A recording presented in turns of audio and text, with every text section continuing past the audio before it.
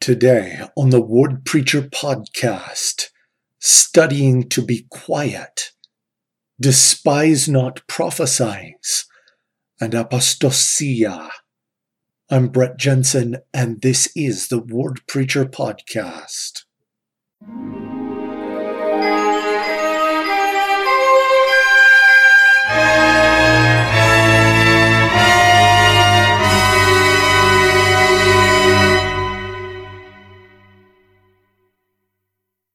All right. This week we're looking at 1st and 2nd Thessalonians. Let's go ahead and dig right into our first point, studying to be quiet. Here's a passage from chapter 4 of 1st Thessalonians, verses 11 and 12. It reads, "And that ye study to be quiet, and to do your own business, and to work with your own hands as we commanded you, that ye may walk honestly toward them that are without, and that ye may have lack of nothing." So there's a little bit, there are parts of this that are self-explanatory, so let's start there. Everyone has a responsibility to be self-sufficient. That's to do our own business, work with our own hands, and to be honest in our dealings with other people, that we may lack for nothing. We have a responsibility to be self-sufficient so that we can, in our honest dealings with others, take care of ourselves, not lack. We should work hard, be honest, and be able to take care of ourselves and our families. That, I think, is the obvious part of this counsel. The less obvious is how it begins here. Why are we studying to be quiet? What's that about? All right, there are probably several correct answers, but I'd like to emphasize this perspective. All people are victims of some wrong or another. We probably don't need to make ourselves out to be more victimized than we already are. All people are the perpetrators of some wrong or another. We probably don't need to perpetuate wrath, envy, greed, or any other vice. In other words, we should kind of stay a little quiet, stay in our lane. It's not good to compel others to try and do things. I'm a victim, you have to do this. Or to actually perpetrate some wrong and force people to do things. Now, there are cases when compulsion is a requirement. If someone has committed a crime, we may compel them to go to prison or pay a fine or something similar to that. But as a general rule, compulsion is a last resort. And so being quiet, this counsel is about not worrying about other people's issues. It's focusing on ourselves. Clean your own house quietly before railing on the flaws of someone else's house. This is a call to avoid hypocrisy and to avoid making big victims of ourselves. We should focus on what we're supposed to do and do it. Study to be quiet. All right. In 1 Thessalonians chapter 5, there are a series of short verses. Now, when I was younger, when I was attending seminary, one of the things that we would periodically do is present a scripture at the beginning as sort of a devotional, a spiritual thought type thing. And I was a teenage boy, and so I wanted to do something that was funny or interesting, not necessarily spiritual at all. And one of the things that always made me smile were verses that were really short. And of course, I love knowing the answers to, what's the shortest verse in all of the scriptures? It's John 11:35.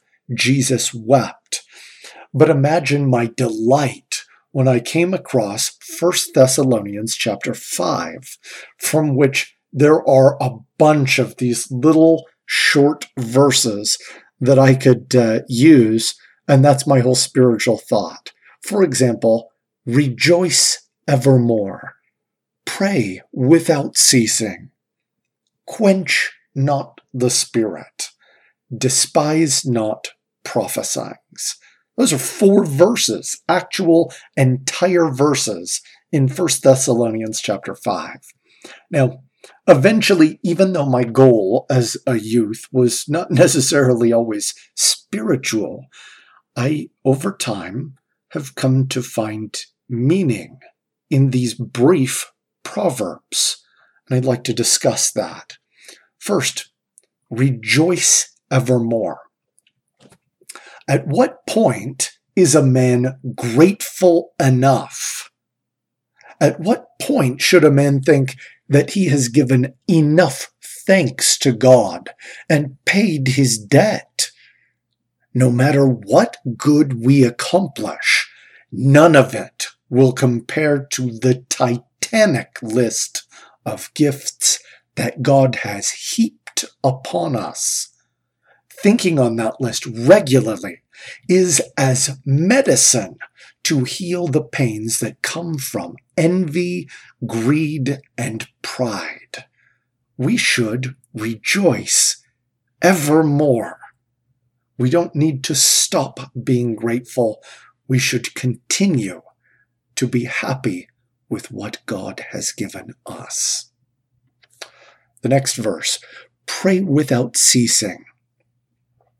Now think about this. If you had access to someone who could answer any question or help with any problem, and not only could, but was eager to offer answers and help, at what point would the smart choice be to say, I think I've asked enough.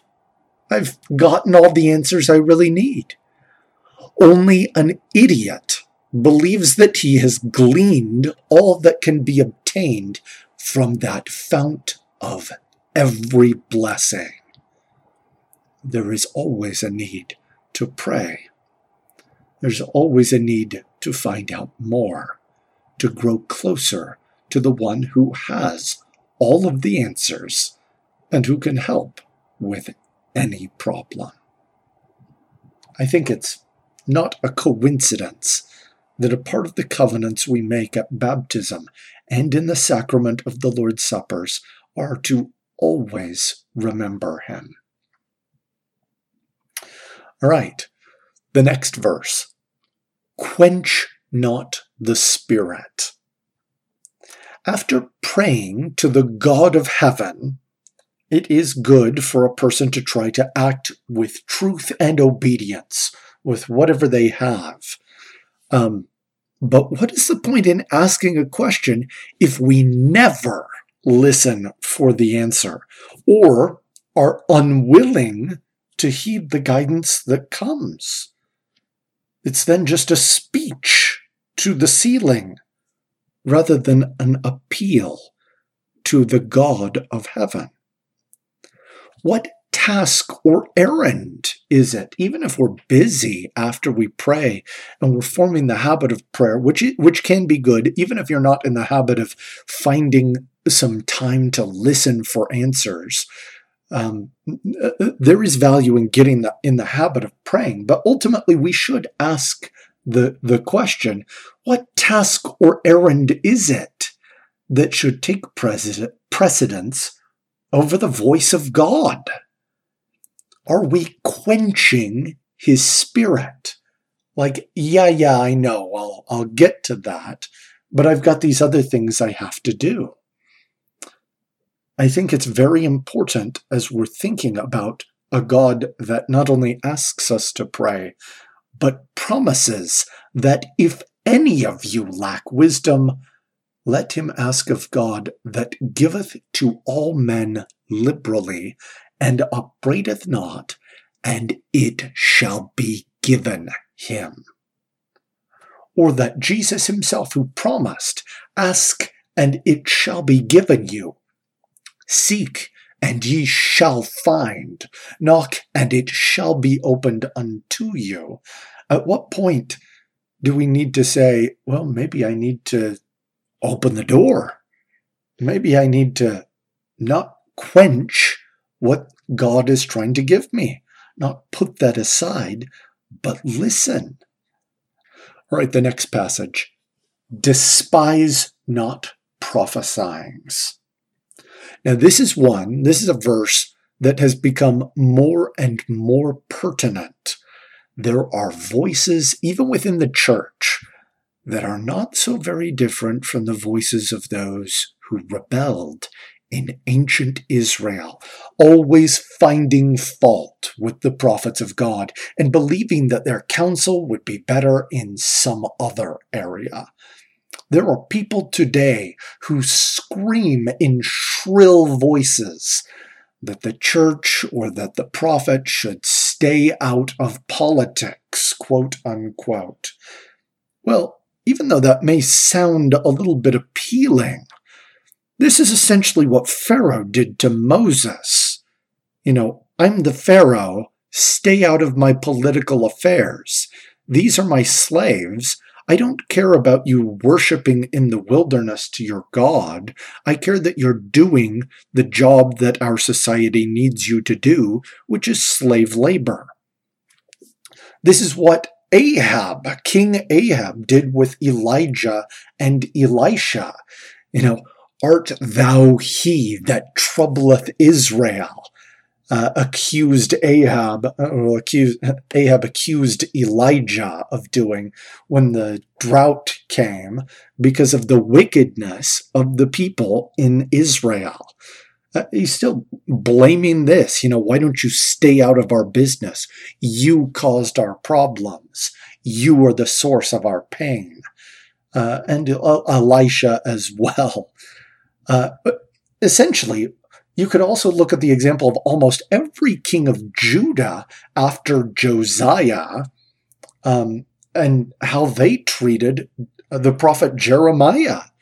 I sometimes wonder if Jeremiah couldn't have done better had he employed some reverse psychology, because they literally did the opposite of everything he asked. Please repent. They didn't. Well, don't fight against the Babylonians. They did. Don't believe that Egypt is going to be your ally in this. They did. And then after Nebuchadnezzar came through and destroyed Jerusalem, he told the people that were left, let's stay in Jerusalem. And they didn't do that either. They just found problems with every little thing that the prophets had to say. How dare you speak about this? This is a political issue. We know better than you. It all resulted in ruin. It all resulted in ruin. In the days of false prophets, of confusion, of strife, these last days of tribulation, isn't it a good idea to treasure prophesying, particularly when it comes from apostles of the Lord Jesus Christ? Let's not despise their prophesyings. If they tell us that we need to do better, just maybe, we need to do better. If they tell us that something is not a moral practice, just maybe we should consider their advice before complaining that they didn't prophesy about one thing or another, or that their prophecies have hurt our feelings, or any of this other nonsense that we sometimes hear. This counsel of Paul still stands. Despise not prophesyings. On this same subject, let's move to the topic of that falling away. These verses are in 2 Thessalonians chapter 2, the first 3 verses that read, "Now we beseech you, brethren, by the coming of our Lord Jesus Christ, and by our gathering together unto him, that ye be not soon shaken in mind, or be troubled, neither by spirit, nor by word, nor by letter as from us, as that the day of Christ is at hand." let no man deceive you by any means, for that day shall not come, except there come a falling away first, and that man of sin be revealed, the son of perdition. All right, there's a lot to unpack here. The term falling away that's rendered in the King James English in these verses is translated into English from the Greek term αποστασία, which is the source of the term apostasy. Now, apparently, what we can glean from this, there were false letters that were supposedly from Paul that had led some people to believe that Christ had already come, that the second coming had already happened. There are people even today who kind of subscribe to this idea. Now, Paul was speaking on this subject as a means of helping the saints to understand that Christ had not already come, that they should continue to work and prepare for his return, to follow the counsel of Christ himself, to watch and pray. The apostasy is mentioned here as a sign that will precede his second coming. Some people saw these signs. There are a few quotes in the manual, the Come Follow Me manual for families and individuals that I thought were really good. Here are some reformers and some of the things that they wrote. Martin Luther said, "I have sought nothing beyond reforming the church in conformity with the Holy Scriptures." And then he goes on to say, "I simply say that Christianity has ceased to exist among those who should have preserved it."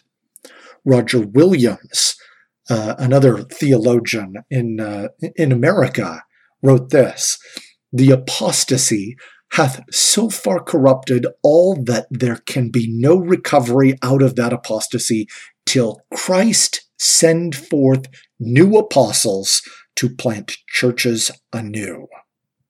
Erasmus, another theologian, a little bit earlier, he was in the Enlightenment period, the 1400s. He wrote this: "Everything is now so entangled with these questions of doctrine and decrees that we dare not even hope to call the world back to true Christianity." Even though this is like a satirical piece, there was something serious about calling the world back to true Christianity because it wasn't there. That's the implication. They didn't have it. It had been lost. Now, some people do maintain that there is an unbroken chain between Christ and Christian churches today, even though they totally disagree with one another on fundamental aspects of faith. They divide from one another and somehow maintain that, there's no falling away. Even though they fundamentally disagree, neither of them have fallen away, apparently. Some others believe that reformers in the Reformation of the Catholic Church helped to recover from this falling away. But if that's true, from where did they receive such authority? How do we know that these reformers were of God and not of men? Or did they just act on their own behalf? How could they reform to something that's correct without having that direct line with God? And perhaps as important, why don't these reformers agree with one another? Ultimately, the Christianity that emerged in the days of Emperor Constantine was not the faith that was organized by Jesus Christ with apostles and prophets. It was a collection of people with various motivations that justified their opinions using the writings of apostles and prophets. Now, while many of these men were good men and strived for truth and righteousness and correctness, they were still men and they acted on their own judgment. The only true solution to this falling away, the apostasia, is that there must be a restoration. That Jesus Christ, who was utterly rejected by the world, must be the architect not only of his own resurrection, the restoration of his life, but also the restoration of his church. The timing for this restoration is given in the Bible, in Daniel's interpretation of Nebuchadnezzar's dream, Daniel chapter 2.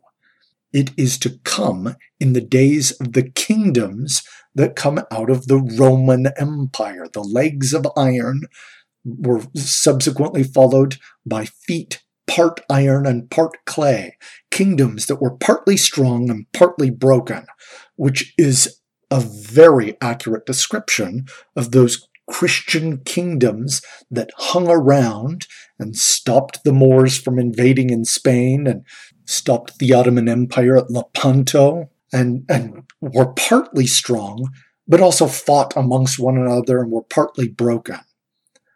Those kingdoms are now gone. They've been replaced by other nations, which means, if we are to believe this vision, the kingdom of God must now be on the earth. Where can we find it? There are some clues. The Book of Mormon represents a restoration of scriptural truth. The visions of Joseph Smith and other apostles and prophets represent the restoration of messengers of God. And the Church of Jesus Christ of Latter-day Saints represents the restoration of the kingdom as was prophesied in the Bible. In other words, the night of apostasy is over, and modern-day men are called of God just like Moses and Samuel and Elijah were, and they can help us to know the truths of his kingdom. The proverbs that Paul taught teach us to be persistent in our faith and to be persistent in our belief in his power, to be confident, to rejoice, to be thankful. Let's study to be quiet. Let's study to be disciples of Jesus Christ. We appreciate all the support for the Word Preacher podcast. Next week, we will be looking at 1st and 2nd Timothy, Titus, and Philemon. We'll have a discussion on what the true church looks like. Of course, continue to study those elements that we did not touch on during our podcast. There's a lot of stuff in both of these books to the Thessalonians. Study those independently. And as always, fight on.